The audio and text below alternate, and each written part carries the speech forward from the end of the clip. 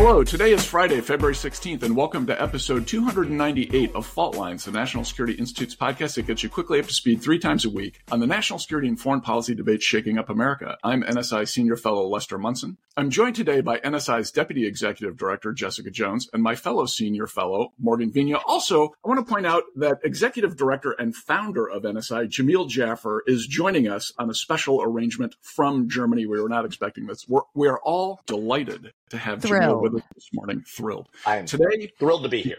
And so what a great spot to talk about Russia from, Jamil. Let's talk about recent developments we've seen from Moscow. Notably today, Friday, this morning, we are getting news that Alexei Navalny, who was recently moved to a prison in the Arctic Circle, may be dead. The Russian government has announced that he has passed away.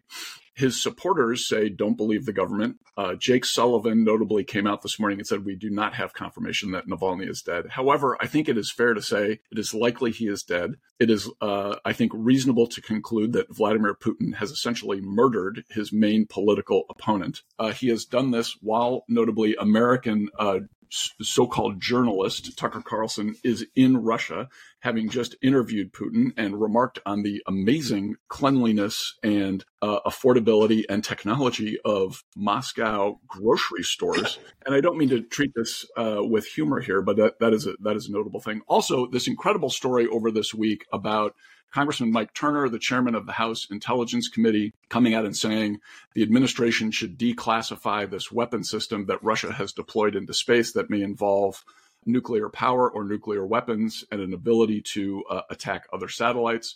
The exact nature of that is still unknown, but the administration has confirmed that there is a Russian weapon system they are developing that is of concern, is not an immediate concern, has not yet been deployed. It would not threaten any American lives directly right now. Jamil, I want to go to you. You worked for the House Permanent Select Committee on Intelligence, or HPSI.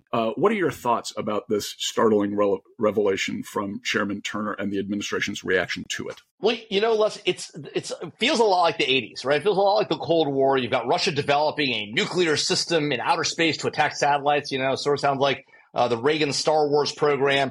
You've got the head of Russia killing his political opponents, putting them first in the Arctic Circle, right in Siberia, as we used to say back in the 80s, and then killing them. I mean, this feels very 1980s. Of course, the only difference is that unlike now in the 1980s, Republicans in Congress, effectively Democrats in Congress, everyone in Congress was aligned on pushing back and opposing Russia. Now you've got this weird scenario where former President Trump is on the campaign trail saying, look, I'm going to let Russia do whatever they want as long as the Europeans don't pay their fair share in NATO, right? I'm going to let Vladimir Putin go do whatever he wants to do, and Congress is about to let him do whatever he wants in Ukraine by not passing the Senate-passed bill. They're about to let him do whatever he wants when it comes to killing opponents in his own country and building these weapon systems by saying, oh, well, Mike Turner just went off the reservation and started talking about these things publicly. Here's the thing. It is very unusual for the House Intelligence Committee to brief all members of Congress on anything. I was in the House Intelligence Committee for 2 years. It happened one time in the lead up to Pfizer reauthorization. As far as I'm aware, it's only happened a handful of times ever in history. And then for the chairman to come out and talk about it in public in a way that at least mentioning the serious national security threat is highly significant. By the way, it's not like Congressman Turner, Chairman Turner is sort of one of these wild-eyed MAGA folks or some progressive Democrat who's trying to spin up something. He's a very sober, cautious person. He made a clear decision to talk about what he thought was a very serious threat to our country. Even keeping it classified. So I worry a lot about what's going on right now, and I worry that Congress, because of our own domestic politics, isn't ready to act, and that's embarrassing and troubling for our nation. Jones, this news about the weapon system and about Navalny comes as the House of Representatives has now received from the Senate an aid package to help Ukraine, also Israel and Taiwan. But the big controversial issue really is assistance to Ukraine. What are your thoughts about how these developments could impact what the House is going to do with respect to aid to Ukraine? I mean, I just want to step back for 1 second to Jamil's point. I think that if I was an average average American reading the newspaper, I would have, if I had faith in Congress and our political leaders, I'd have even less today, right? You have this back and forth. You've got a vague national security threat, and who knows what that means, right? Before the White House came out, you've got members of Congress, including his own party leadership, the House leadership saying it's not a threat. Americans, literally the clip from Mike Johnson is, you don't have to worry. There's nothing to worry about, which to me is concerning if I ever saw a political leader say that. And you have other Congress, folks saying they've been tracking the issue. The White House mad because it's preemptive, they're doing a declassification system. And so I would be sitting there thinking, is there a threat? Should I be worried? Is this guy going to fall and nobody's telling me for a reason? And so I think that's frightening. And on the backside, you've got then folks thinking it's timed up with, the Ukraine aid. That's, Turner or other folks trying, it's so convenient that this national security threat is being announced as looks like the House is not going to move forward on the Senate bill. There's also the Pfizer reauthorization. And so there's a lot of folks that are seeing ties in between that. There's also talk on the Hill on slimmed down versions of aid going to Ukraine or Israel. And so it's really hard, to know what the House is going to do. But there is now this issue that wasn't here at the start of the week that's weighing down. And so, Tucker Carlson aside, I'm hoping Congress isn't paying attention to that grocery store clip, but they can't really get out of this conversation right now when it comes to anti-satellite capabilities. Morgan, what's your reaction to this amazing news that food is very affordable in Moscow and they have the technology you can unplug the cart and use a cart to gather your food, and then you can scan the items before you pay for them. What are your thoughts about Tucker Carlson today? Yeah, I'm not going to dignify that. Oh. No, I'm not going to go there. I will later. I will. Nice say less. I will say, going back to Jamil's point and touching on what Jess so articulately stated. Look, what is old is new again, I think, in foreign policy in this past week. Mike Turner is a longtime supporter of U.S. assistance to Ukraine. That is no surprise. He was just led a delegation to Ukraine early in February. He's now back. He's headed off to Munich.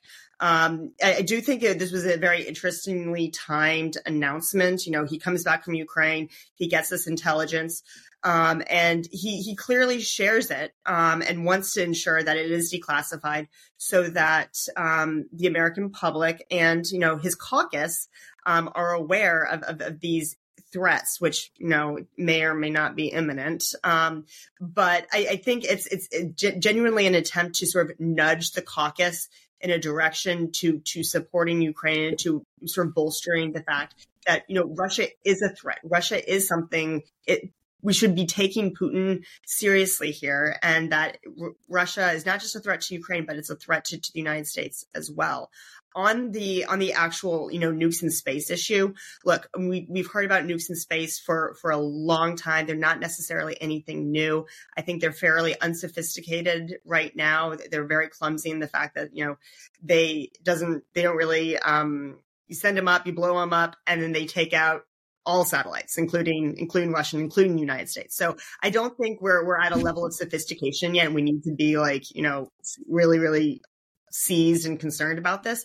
But I think it is demonstrative of the fact that Russia is progressing. Russia in this technology, they are looking to challenge the United States in new theaters. And so this is something that we should absolutely Congress should be working with the department on. They should be working with, the commercial industry to find solutions to these challenges. So I think this kind of burst of news from Putin, some of which is quite horrifying, particularly with respect to Navalny, is going to change the dynamic in the House. I think we're more likely to see the House doing the right thing on Ukraine.